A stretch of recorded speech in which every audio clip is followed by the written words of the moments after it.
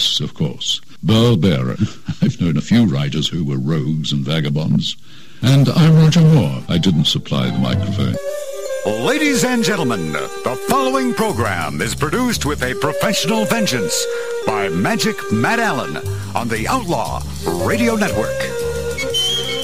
I am the legendary Burl Bear, the man in the lawyer chair, Don Waldman. Welcome to True Confessions. I didn't do it. I did. I'll say anything you want me to say. Hello. Hello. Now, people in this country, as you know, despite the fact of we're supposed to have this idea of presumed innocence, if you watch the trial by talk show TV shows. Yeah, but not if you confess. Case is over with. Yeah, not only do they assume people assume you're guilty if you even bring in to talk to you, but now you got people confessing. Yeah, send out for sandwiches. It's over. Yeah. They even got that TV show, The Closer. See, that's a great show where, what's her name, Sedgwick, is that her name? TV? On TV. Never watch it. Never watch it. Never. You ever been in a courtroom, Don? Professor Alan Hirsch has made a specialty. I guess I don't know if you can say specialty or not with professors, but he's an expert on false confessions, and he confesses to knowing a lot about the topic. Hi there, Professor. How you doing? I'm very well, thank you.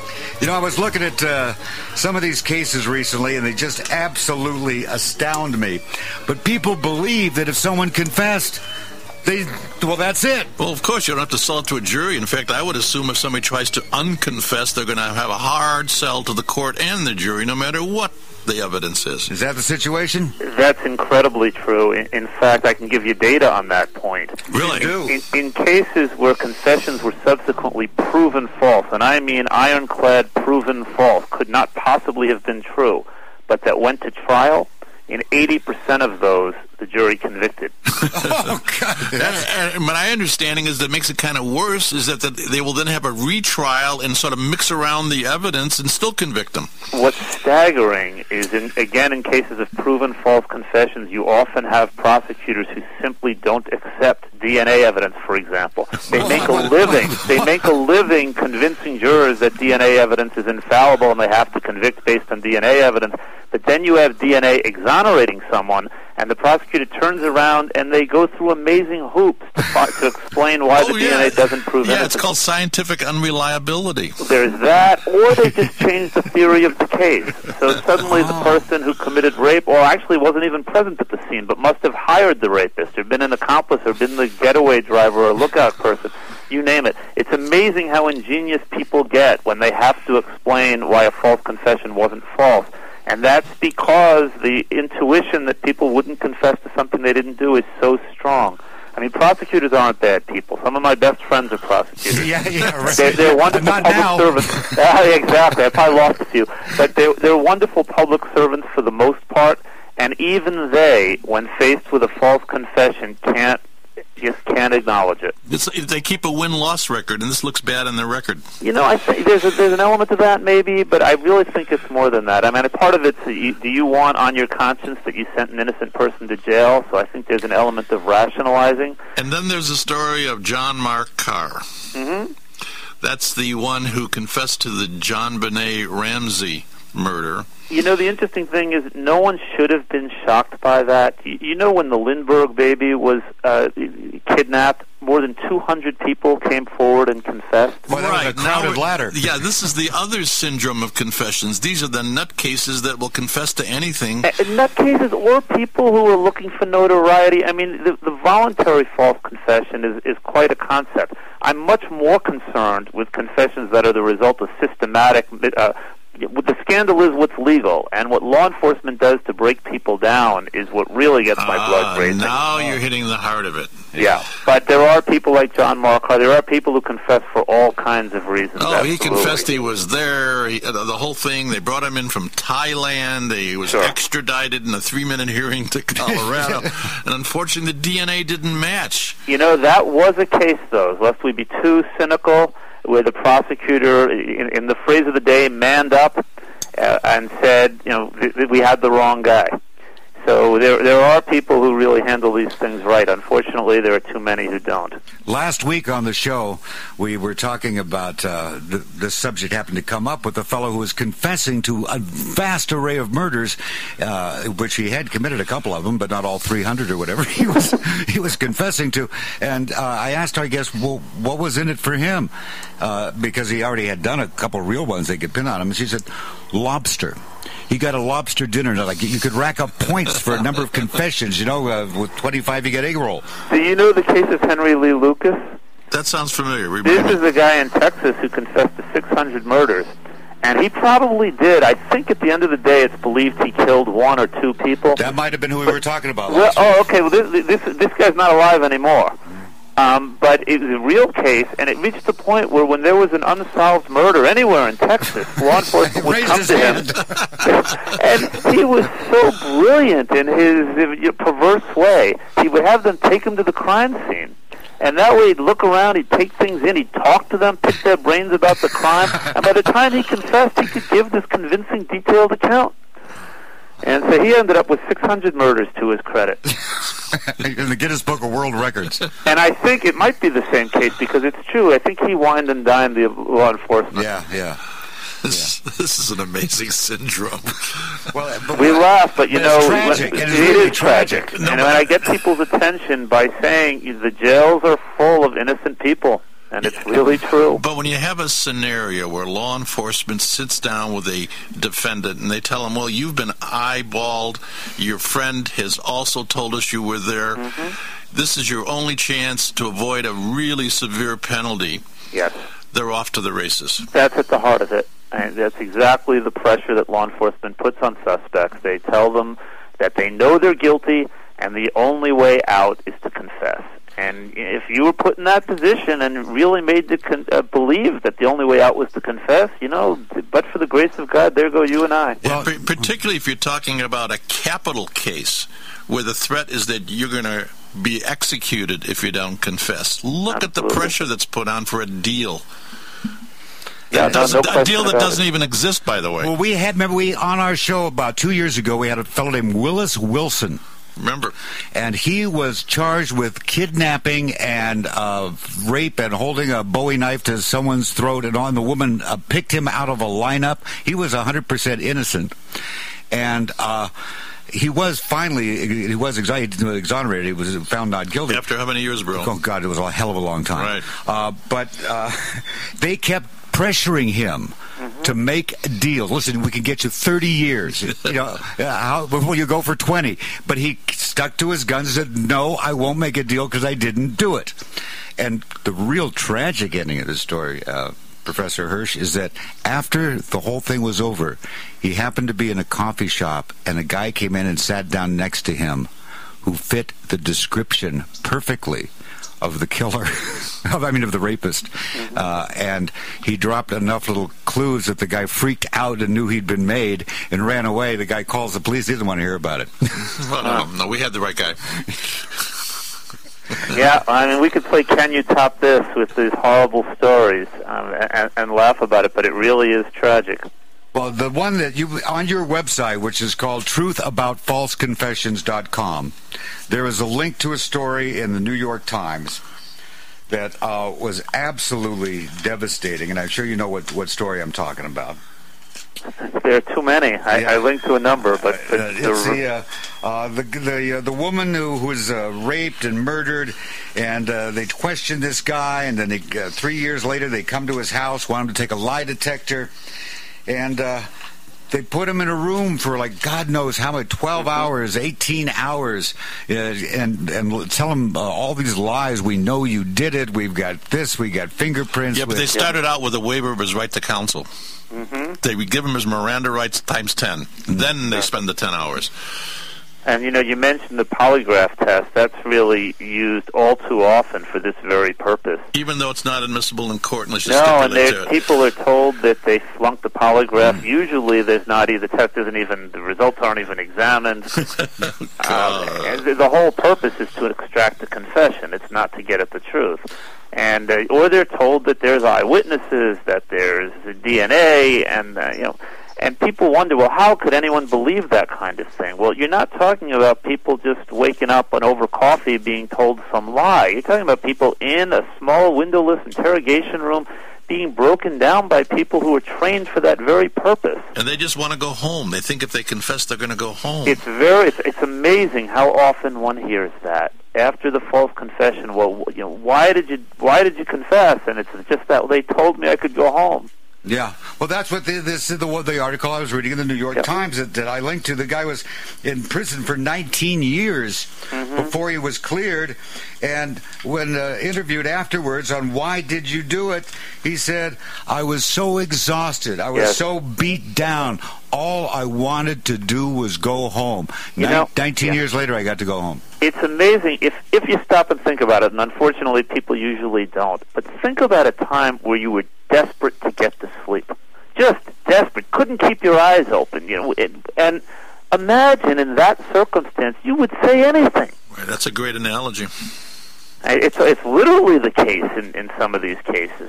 How did you get started in this field?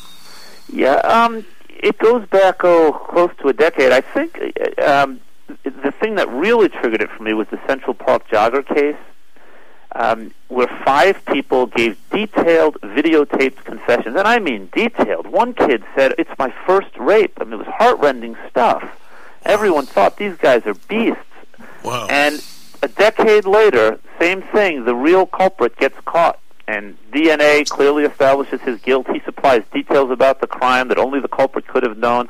You had 5 people who were completely innocent serving more than a decade. And I had a passing interest in it before then, but a strong interest after that. And my colleague at Williams College, Saul Kassan, is probably the leading authority in the nation on the subject. And I started working with him. And once you get into this subject, it's just very absorbing. And so there it is. One thing led to another, and now I devote a lot of my life to it.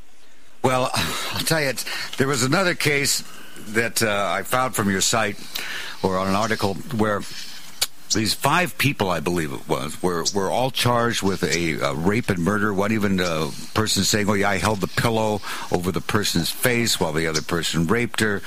And of those 4 or 5 people, all confessed except one who went to trial and was found guilty. Mm-hmm. And they're all serving time, and it was, like 20 years later, the DNA evidence clears them all. But there have been like 4 confessions. Isn't it amazing? There are quite a few cases with multiple confessions. Quite often, the first one is used to extract the second, and then those 2 are used to extract the third. And when people are told that someone's pointing the finger at you, saying they did it with you, saying they saw you, people just begin to despair. And they think, oh my God, they've got me. And again, then when some false hope is dangled in front of them, the implication that they'll get off easy if they confess, which never happens, by the way. Well, often it's deceitful, yeah. And it breaks people down. It's just a fact at this point.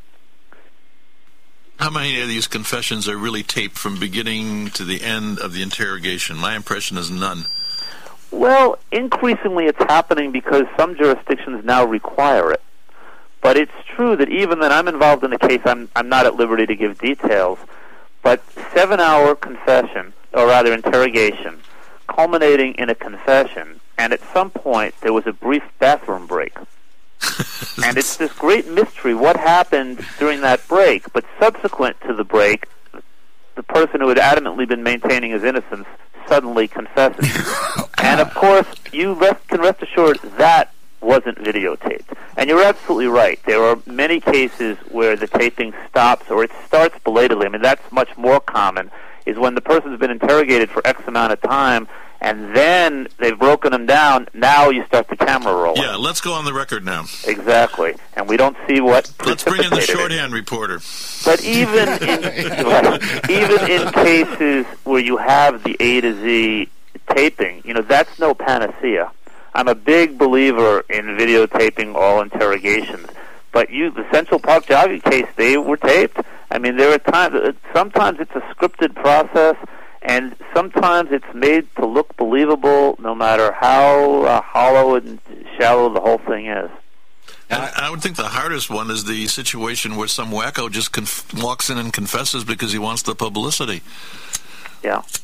Yeah, I mean, John Mark Carr is a good example of that. Yeah, exactly. And I think most people believed him. Now, it used to be in the old days, and in fact, I heard, what's his name, Savage on the radio, that fellow, Savage Nation. And back in the good old days, the cops would just take someone behind the shed and beat them until they confessed.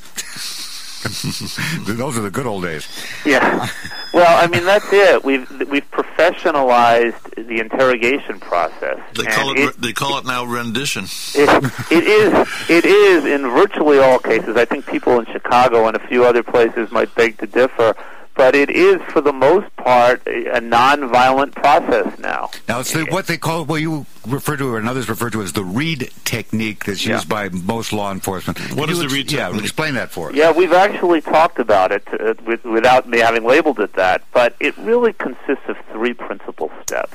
The first is you isolate the suspect. You know, they don't want to be interrogating people with counsel present, obviously, but with family, friends, any sort of a support system, because they might serve as a reality check.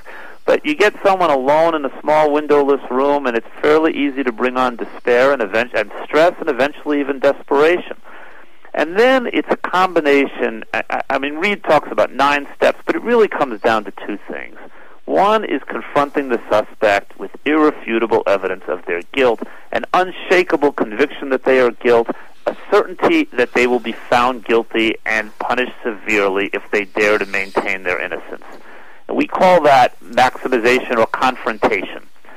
And often it involves fabricated or exaggerated evidence being presented to them. And we've talked a little bit about that. This really bugs me, that it's okay for them to lie to the person, the cops to lie to the person. The Supreme Court has said that lies do not necessarily render a confession involuntary or inadmissible. Oh, how problematic is that? Oh, it's terrible. And the false evidence ploy, or the lies, they really do play a major role in triggering false confessions. And the other step, which we've also talked about, so you have the stick and then you dangle the carrot.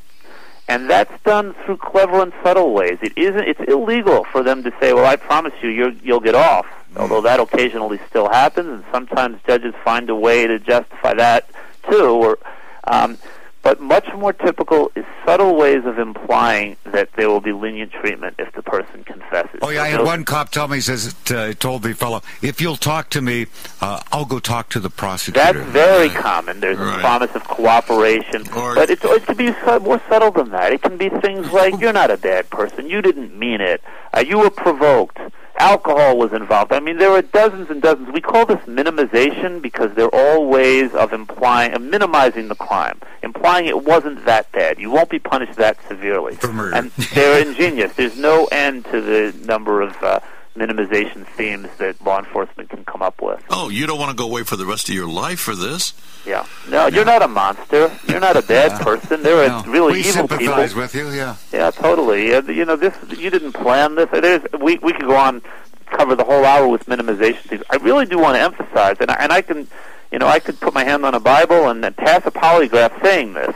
I think most cops are terrific. They're public servants, like prosecutors. We need them. The problem is how they're trained. These are legal methods. These are how they're trained. And the problem with the Reed method is not that it isn't a good method of getting confessions. The problem is it's too good. It breaks people down, innocent and guilty alike. And it's pretty hard to hang on, especially, and I wrote a book about this as one of the major subtexts, if you're a juvenile. Oh, yeah.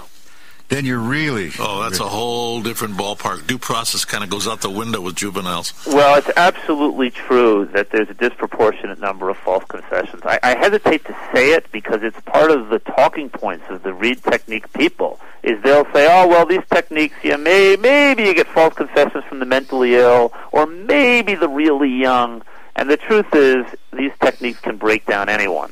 But not surprisingly, they're particularly effective on young people. They're more trusting and less experienced and so forth. Yeah, there was a whole study done on their ability of an adolescent to even comprehend some of the language. They'd interview some of the kids and they say, you have the right to remain silent. What does that mean? It means don't make noise in the courtroom. Yeah. Well, we could talk about Miranda warnings and why they're not nearly helpful enough for preventing this problem. But part of the problem is that the innocent people are the ones who think I can talk. Mm-hmm. I don't need a lawyer. I have nothing to fear. That we really do believe that.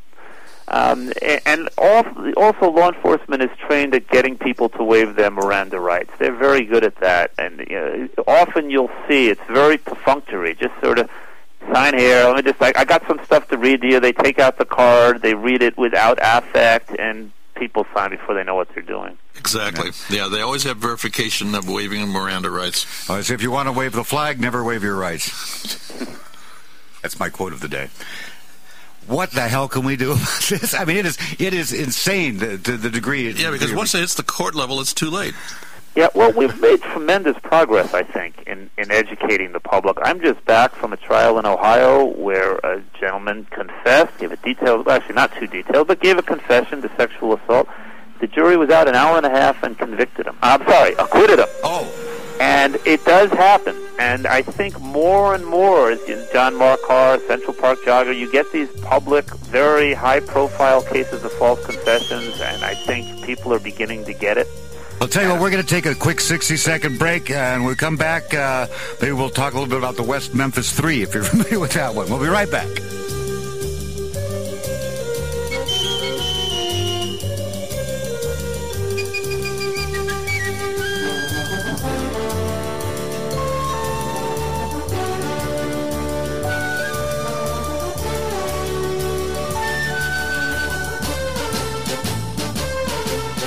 There are some things in life that just don't go together. But listen to this. You take one drop-dead gorgeous woman.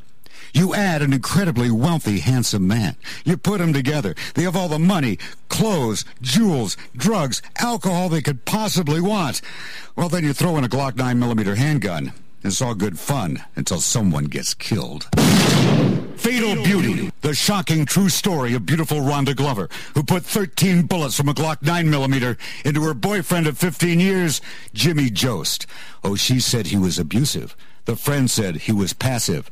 Either way, he was dead. Fatal Beauty, available January 2011 from Pinnacle True Crime by Burl Barer, living legend true crime author. And trust me, he's brilliant. I know it because I am Burl Barer, author of Fatal Beauty. If you own an iPhone or ride a plastic pony in front of Albertsons, you are no longer tied to your computer. You are now free to roam while Barstow's burning and take Outlaw Radio with you everywhere you go. Grab an Outlaw Radio iPhone application. The smokin', drinkin', interruptin' 24-hour party that you follow now follows you. Your iPhone is now the easiest way to stay connected with your friends at Outlaw Radio. Change the way you listen to the radio 7 days a week. Now available in the iTunes App Store. And now, back to True Crimes with Burl Barer and Don Waldman. Ah, yeah. Hi there. I am the legendary Burl Barer, man in the lawyer chair, Don Waldman, Magic Matt Allen in the producer's room. Well, it's not much of a room. It's kind of... We have to lock him in. It's a bathroom, actually, a converted bathroom. But it works. That's the most important thing. You familiar with the West Memphis 3 case, Professor? Professor? Did we lose? Oh, is he there? I'm here. Hi. You familiar with the West Memphis 3 case? Somewhat. Paradise Lost? These are the three young boys. Yeah. Awful case. What is the case about? Because I'm not familiar with it. You want to roll what you know, or I'll roll what I know, whatever makes you happy. Bro, why don't you go first? Okay. You got these. It's a small town. You got these three young guys. They look kind of like goth. Listen to heavy metal, and bad deed comes down. They're the immediate suspects because they're the only weird kids in town. One of them has, shall we say, a diminished capacity IQ. Less than room temperature, and they use these techniques on him, and he confesses.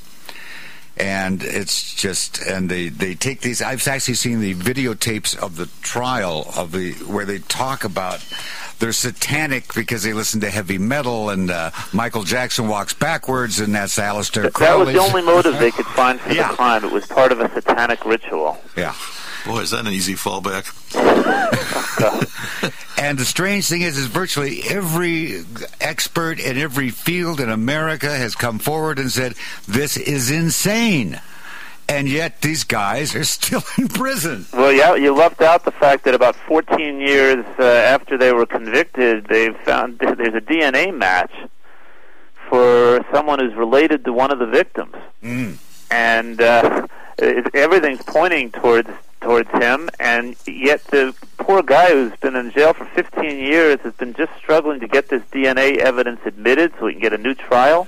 Oh, that's a hard thing to do, by the way. That's staggeringly hard. And I think, if I recall correctly, the Arkansas Supreme Court just heard argument on this within the last month. Well, I don't know. There's a little bit of cause for optimism, but we'll wait and see.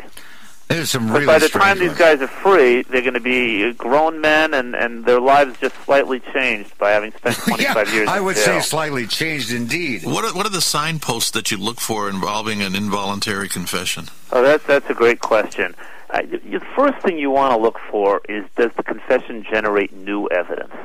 Does the person, the suspect, the confessor, say something, point to things which no one knew, the cops didn't know? Because it's easy for them to say, oh, it's got all these details. Well, when the cops already had those details, they make their way into the person's mind. But if it says something new that the cops didn't know, if it generates new evidence, then it's likely a reliable confession. Interesting.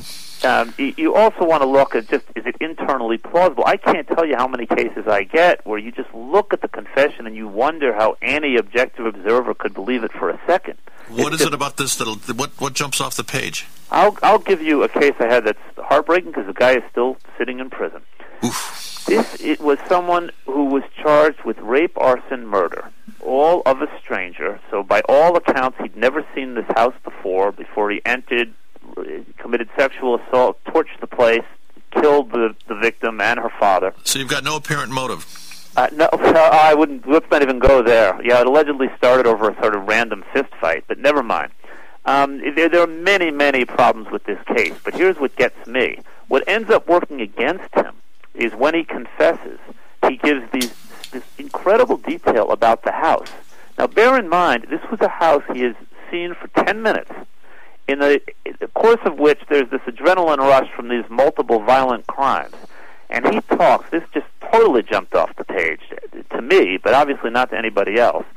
He talks about the knickknacks and figurines that were on the living room table. He talks about the discolored linoleum floor in the kitchen.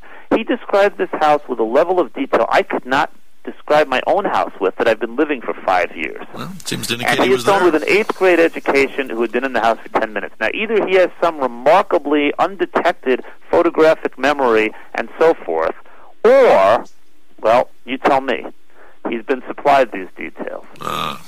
That's what I thought you were going.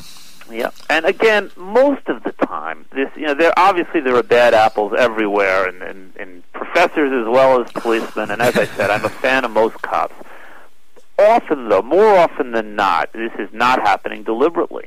They're not coaching people and planting evidence. This is one of the things I wanted to get to, is that these techniques, is it not true, can elicit a false confession even when it's not the intention of the interrogator to get it. I think in 99% of the cases, law enforcement believes these people are guilty.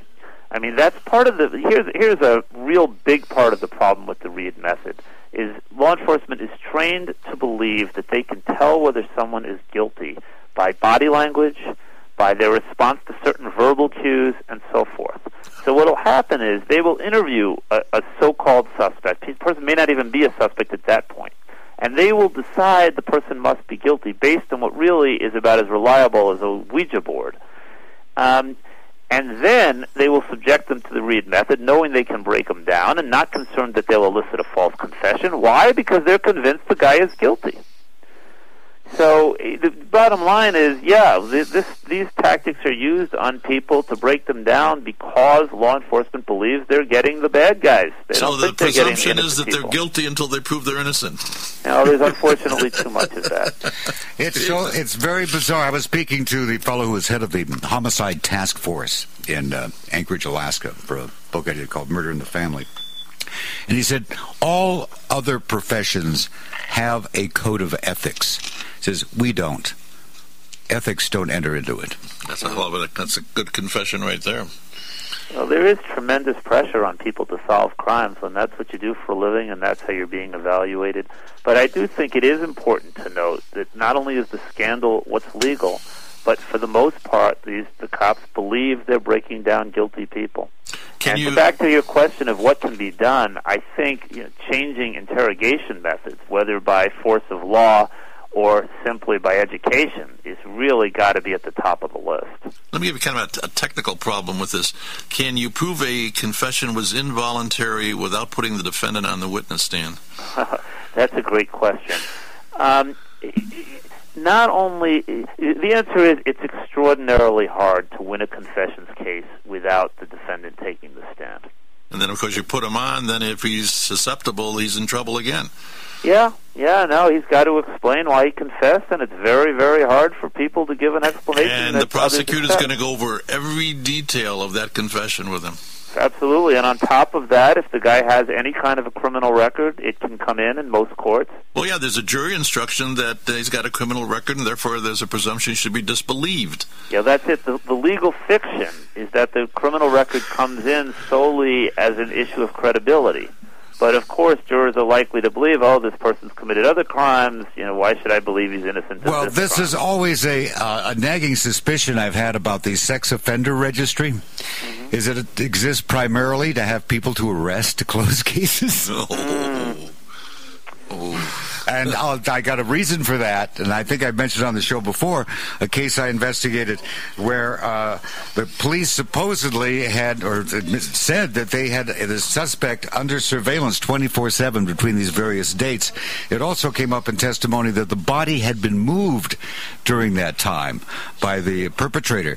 So I went to the lead detective and I said, if you had this suspect under surveillance 24/7, you would have seen him move the body. And he just looked the other way and said, well, we cleared the case. Oh, dear. I mean, that's kind of scary stuff.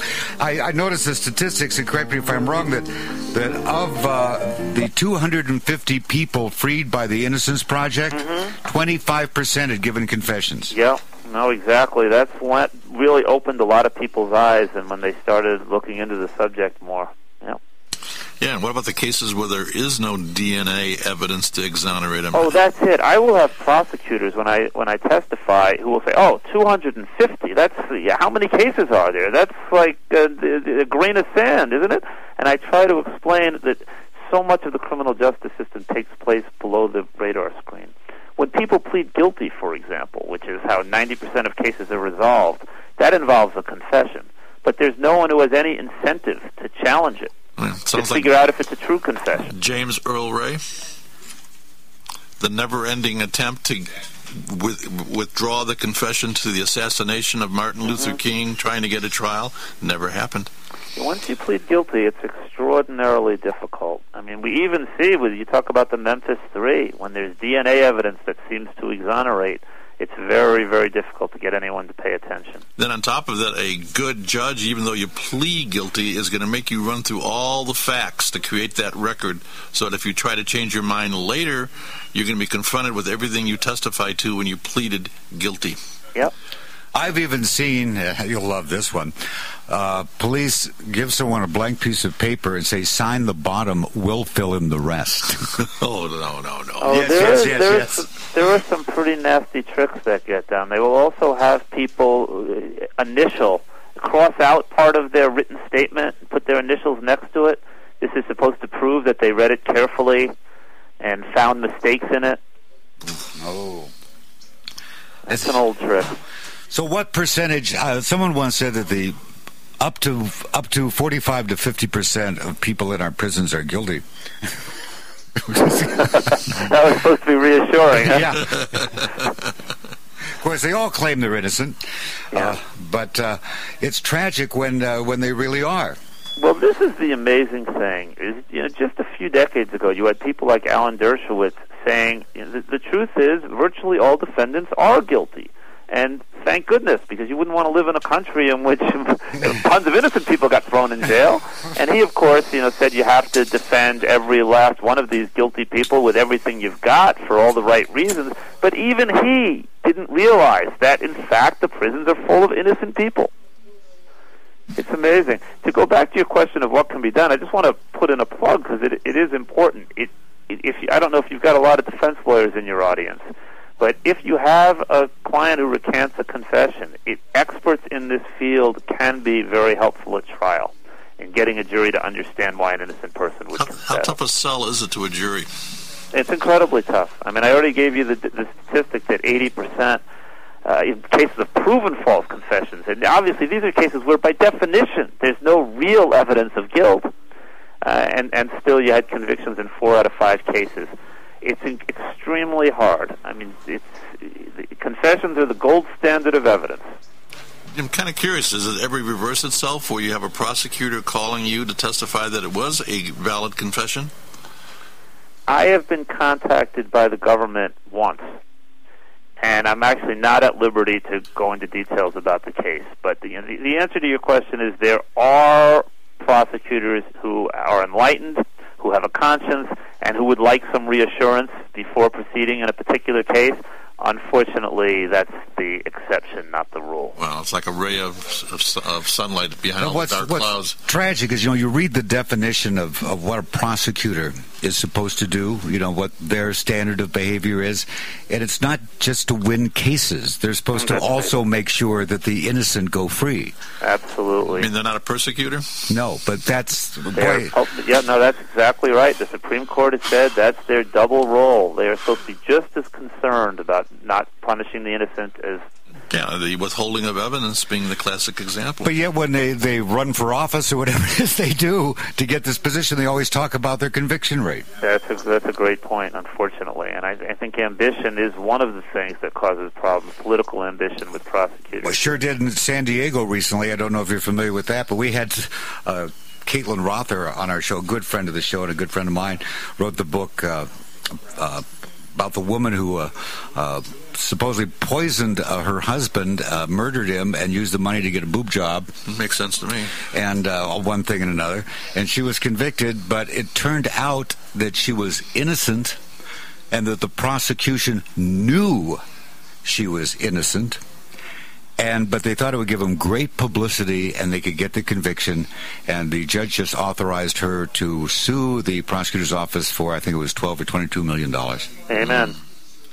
But again, those outlandish cases, those are, you'll always have that. The bigger problem are the structural problems, where people who are doing their jobs, honest-to-goodness people, are nevertheless part of a structure that predictably leads innocent people behind bars. I was thinking last night, just on a personal level, I was out walking the dog and thinking about the show today, and I was thinking about our producer, Magic Matt Allen, a wonderful fellow and a good friend. He goes out, he and Lori, his significant other, to whom he is tethered, as he would say, on Tuesday nights they like to go out to dive bars. And I've gone out with him a couple times, and sometimes Matt will get a little lit up. And one week we were here, and he came in, and he had a black eye, which I don't know what happened there. And he had walked home without any ID, and it took him several hours. And it crossed my mind, my God, what if someone had been raped or murdered, etc., and he had been in the area, wrong place at the wrong time, wrong place, wrong time, intoxicated, no alibi. Gee, I was at the oyster whore, I was at the oyster house. And the real bad thing is if he was sloshed enough. I mean, there are cases where these techniques actually get people to believe they committed the crime. That's what's stunning about it. I mean, the fact that you can put somebody in such a long interrogation that they forget what is true and isn't. Absolutely. We call those internalized false confessions, and it's amazing. I mean, they're the least common kind, but they happen with surprising frequency, too. How soon after these confessions do they come to the realization that, what was I saying? What did I do? Anywhere from about 5 seconds to 5 years. 5 years? Oh, you really do get people who it just takes quite a while before it dawns on them what happened. But I can't believe it would take that kind of time. I'll tell you, what's more common is a case I had of an 88-year-old man in Idaho who pretty much was told after a long, grueling interrogation, look, tell us what we want to hear. They didn't put it that way, but tell us what we want to hear, and you'll go home. And he said, all right, if that's the way it's going to be, right, I did one time touch her inappropriately. And, it's sort of, okay, do I go home? And they said, well, yeah, you'll go home, but first we have to drop the charges and let us go to the paperwork. He had no clue that that's what they meant. We'll charge you, then you'll go home. At which point he hits the roof. So this is like a recanted confession in record time, about 1 second. Very often the person goes to jail, and then the next day or a few days later, or the first time they talk to a lawyer. They get appointed a lawyer, and the lawyer says, well, what's the deal? And say, well, I'm innocent. I'm sure you hear that all the time. But there it is. Most of the times confessions are recanted fairly quickly. Don't they figure okay, I'll confess to this so I can get out of here, and once I get my lawyer, everything will be all right? They think that, or they're not thinking clearly at all, or they want to go to sleep. But yeah, there's really there's no template. This case is just in every kind of fact pattern. Okay, we're going to take a 60-second break, and then we'll come back. I want to ask you about Mr. Vandersloot. Be right back.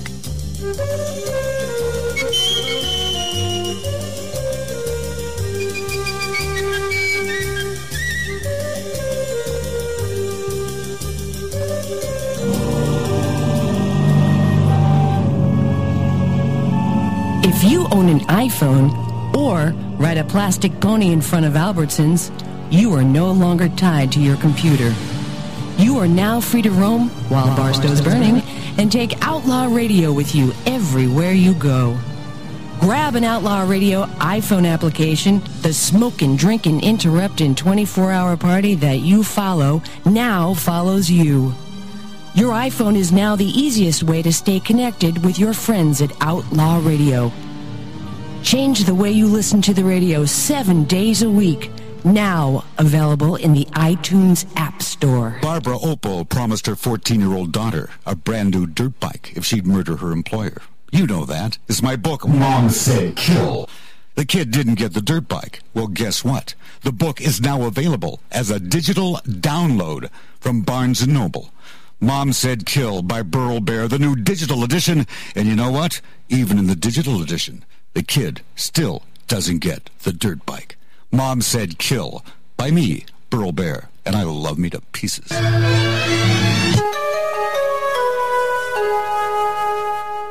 Yes, of course. Burl Bear. I've known a few writers who were rogues and vagabonds. And I'm Roger Moore. I didn't supply the microphone. I am the legendary Burl Bear. The program is True Crime Uncensored. The man, the lawyer chair, Don Waldman. Our guest, Professor Alan Hirsch. His website is truthaboutfalseconfessions.com. There's a simple answer to this problem, which I see in certain civil cases, and that is a right of rescission of the confession after 2 days. Because if you could do that, think of all these confessions that would disappear. Well, think about how many cases would go unsolved. This is the sad truth, is police have really come to depend on confessions, and it prevents them from doing the hard investigative digging in some cases. So I don't think that idea would go over real well with law enforcement. No, I'm sure it wouldn't go. They'd fight it like hell. Yeah. And yet look at the positive side of it. Yeah, no, I think you're right. Or require that confessions be corroborated. Oh, that's another good one. Yeah. Yeah, no, there are a lot of things that can be done, and I listed reforms on my website, which you've been kind enough to mention. But again, the single most important thing would be to prevail upon law enforcement to modify their interrogation techniques, to be less hell-bent on getting confessions and more aware of what has to be done to get reliable confessions. The Vandersloot, he's a popular fellow these days. Smokes grass, I know. Yeah. Wait, were you with him? No, that was one of the excuses for one of the confessions he made. Oh, he was stoned high. at the time. Right. I know. Well, before we laugh too much, I don't know too much about the case, except that when I hear a claim of a retracted confession, I take it really seriously. Well, you just don't know what the real story is. No. Well, especially that's the case when you have an ongoing investigation. Yeah, especially in a case which gets this much publicity. Oh, yeah, you got to find somebody. You're under pressure. Absolutely. The pressure to solve a case like this is much higher than in a normal case. But think of how many, and I'm sure you have, how many false confessions and guilty pleas are taking place that are not high-profile cases whatsoever. I mean, going back to this John Carr situation with John Bennett Ramsey, here's a guy that was a transgender child pornography. I mean, ridiculous. Ridiculous that they would think that this guy was credible to begin with. Yeah. No argument here. Well, just think how relieved they were to get a confession in that Exactly. case. The case had been going on for how many years, and finally, after the case has been a cold case, all of a sudden it's blown wide open all over the press. Yeah, that actually is, again, that's one of the happy endings. That's a case where the prosecutor acted responsibly when the DNA testing came in, and it's amazing how often that doesn't happen. Again, where even after DNA testing exonerates someone, the prosecutor sticks to their guns. Well, there's some, I don't know how you do it, the retraining or whatever. If the goal is to get to the truth, which is first ascertain the data free of opinion, and then apply the law or the moral, the standards, whatever, to the data to arrive at some sort of conclusion or course of action. But if they start off assuming that the guilt is there and then bend everything to make it that way, you're not getting at the truth and you're not solving the crime. So they're not crime solvers. They're case clearers. No, that's exactly right. I mean, I think we need a lot of people like you guys who have a megaphone and just make it really clear. I mean, I do think the message is getting across that just because someone is charged with a crime does not mean he's guilty. Well, the message that's getting across from my chair is DNA, DNA, and DNA proving that it's wrong. Yeah.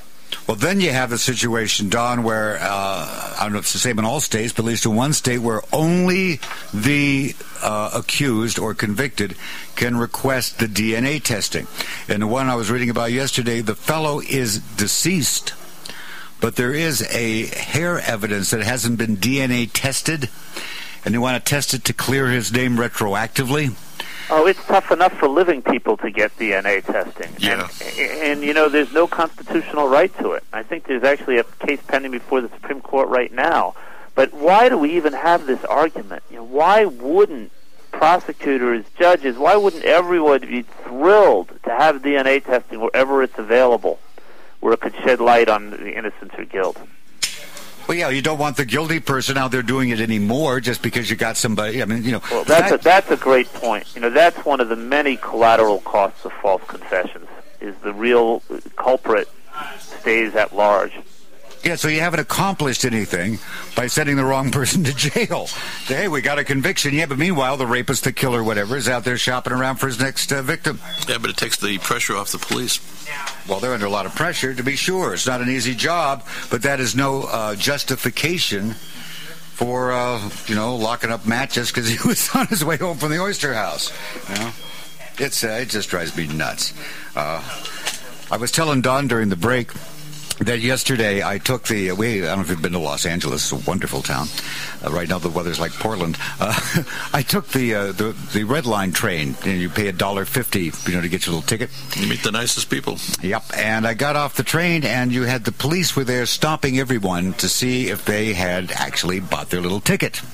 And if you hadn't bought the little ticket, you were, of course, then a criminal. And you get a nice big ticket, and they can, do whatever it is they do. And they stopped me and want my ticket. And I'm, daydreaming away. I don't know what the hell I did with that thing. What pocket did I put it in? Did I put it in my wallet? Did I, leave it on the seat on the train? What did I do with it? And so I keep saying, I do have it. I did pay for it. They're going, And they're writing me up the ticket. And the rest of the cops are gathering around. I've gone through all my pockets. I've gone through my wallet. And then, just as they're about to, nail me, the ticket had been caught in the groove of the bus schedule, and it slid out right into my hand, like a sleight of hand trick. I went, ta-da! And then I went, oh, geez, after gone through all this trouble of, writing me up. But if I couldn't have found it, this guy's looking at me like, why bother going through all this stuff of, I've got it, when we both know that you snuck on the train. I knew I didn't sneak on the train. I knew I was innocent. but I've seen worse. How much of your time is taken up with this on a regular basis? What is your day like? Well, I juggle a lot of things. I teach part-time, and I'm a freelance writer and write all sorts of different things. So I would say, I don't know, maybe 40%, 30%. You travel? I mean, do you have to, do people bring you in, from wherever you are to someplace else? Yeah. Oh, yeah. That's by definition. That's usually the definition of travel. Yeah. I'm out in New England, and there are false confessions everywhere. I do a fair amount of travel. Is there any state that has more false confessions than another? I'm not aware of that data. There are certainly states which are more conscious about trying to reduce the problem than others. And it's not necessarily what you'd think. I mean, nice blue states like Massachusetts and New York, for example, are pretty bad about allowing false confessions experts to testify. What do you mean by that? Well, just that. Whether the admissibility of expert testimony is a controversial subject. Oh, yeah, because you're invading the province of the jury. Yeah, exactly. You don't want to... Oh, that is that is a fascinating... Don't laugh at that objection. It's a killer problem. Well, that's one of two reasons that are given for excluding confessions. That is experts. just damn The other bizarre. is worse. The other reason is that confessions are a matter of common sense, and jurors don't need to be educated in it. Oh, yeah, right. The Earth's flat, and they know whether it's true. Dinosaurs at the end of the world. But I got to get back to this thing of not having experts testify, because what was the line? It invades the province of the jury. But wouldn't the jury make a better decision if they knew what the hell they were doing? Well, tell it to the judge. Oh. There are plenty of jurisdictions which do permit confessions experts, and plenty that don't. It's entirely up to within the discretion of the trial judge, and that is often the reason given for excluding us when we're excluded. Yeah, once it's excluded, it's over. That's the end of it. It's real tough. It's very, very tough, even with confessions experts. It's very tough to get a jury to disbelieve a confession. I would love to listen to one of the pre-trial evidence hearings where you testify and then they argue about whether it's admissible or not. Murder. Yeah. Well, it was even that way with DNA. The book I did, Murder in the Family, was pre-DNA when they did what was called allotyping. It was a forerunner of it. They had to jump through hoops to show that it was accepted scientifically. Are you going back to the old tissue typing tests? Yeah. Yeah. And you could prove you didn't do it, but you couldn't prove that you did. Yeah. And whether or not something is scientifically admissible varies from state to state or jurisdiction to jurisdiction. And whether or not you could have an FBI profiler testify. Justin Ray was the first FBI profiler ever allowed to testify in a trial, and that was the Kirby Anthony case. Whether or not that was a valid, whether that sort of expertise meant anything. Yep. And now there's another one, which they'll never ask me because they could dig into my past and I'd be discredited. They call it forensic journalism, which is where... Forensic journalism? Yeah. This one's new to me, too. It's kind of a non sequitur. Yeah. Well, the reason you can testify is that as a professional writer, you can tell what portions of a police report are made up. Oh, that's a hard sell to a judge. Yeah. But you know what? I have been given police reports and I read through, and all of a sudden it'll pop out. The other one is when you ask people to journal if they're a suspect. Where were you? The night of the murder. Where were you on October 23rd at 2 o'clock in the afternoon? And you get the obvious answer. I don't remember. Yeah. Well, no. What happens is let's say the person did it, right?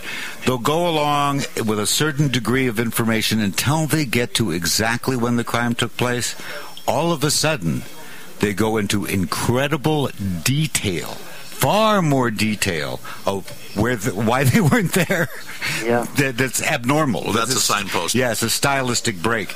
And you can spot things also in when a police report is written, when the officer all of a sudden goes off on a stylistic tangent that doesn't hold up. I don't claim the journalistic expertise, but it is amazing how if you're looking with a careful eye, you can spot oddities in a confession.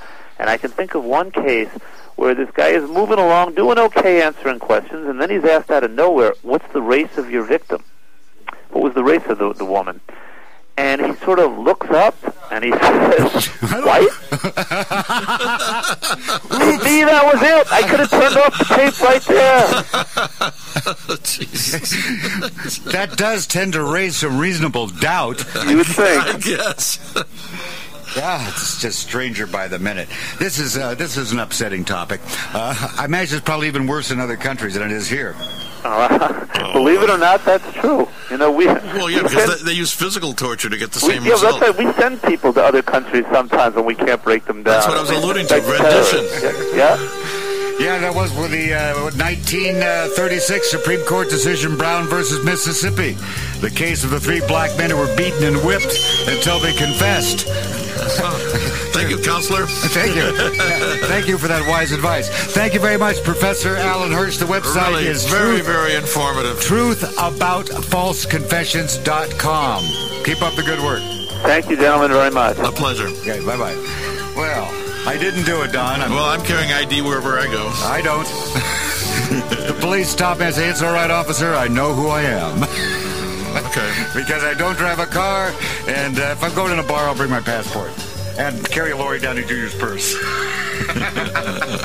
Magic Matt Allen and the Demons of Texas. Next. Oh, coming up next. Rocking and rolling, bopping and strolling, and just for fun, having a chicken race on water skis. I suggest you try that one on it. Johnny Guitar Watson. Hey, Mama. Who's your daddy? It's not matter who's your daddy. It's a real mother for you. Come on. Woo-wee!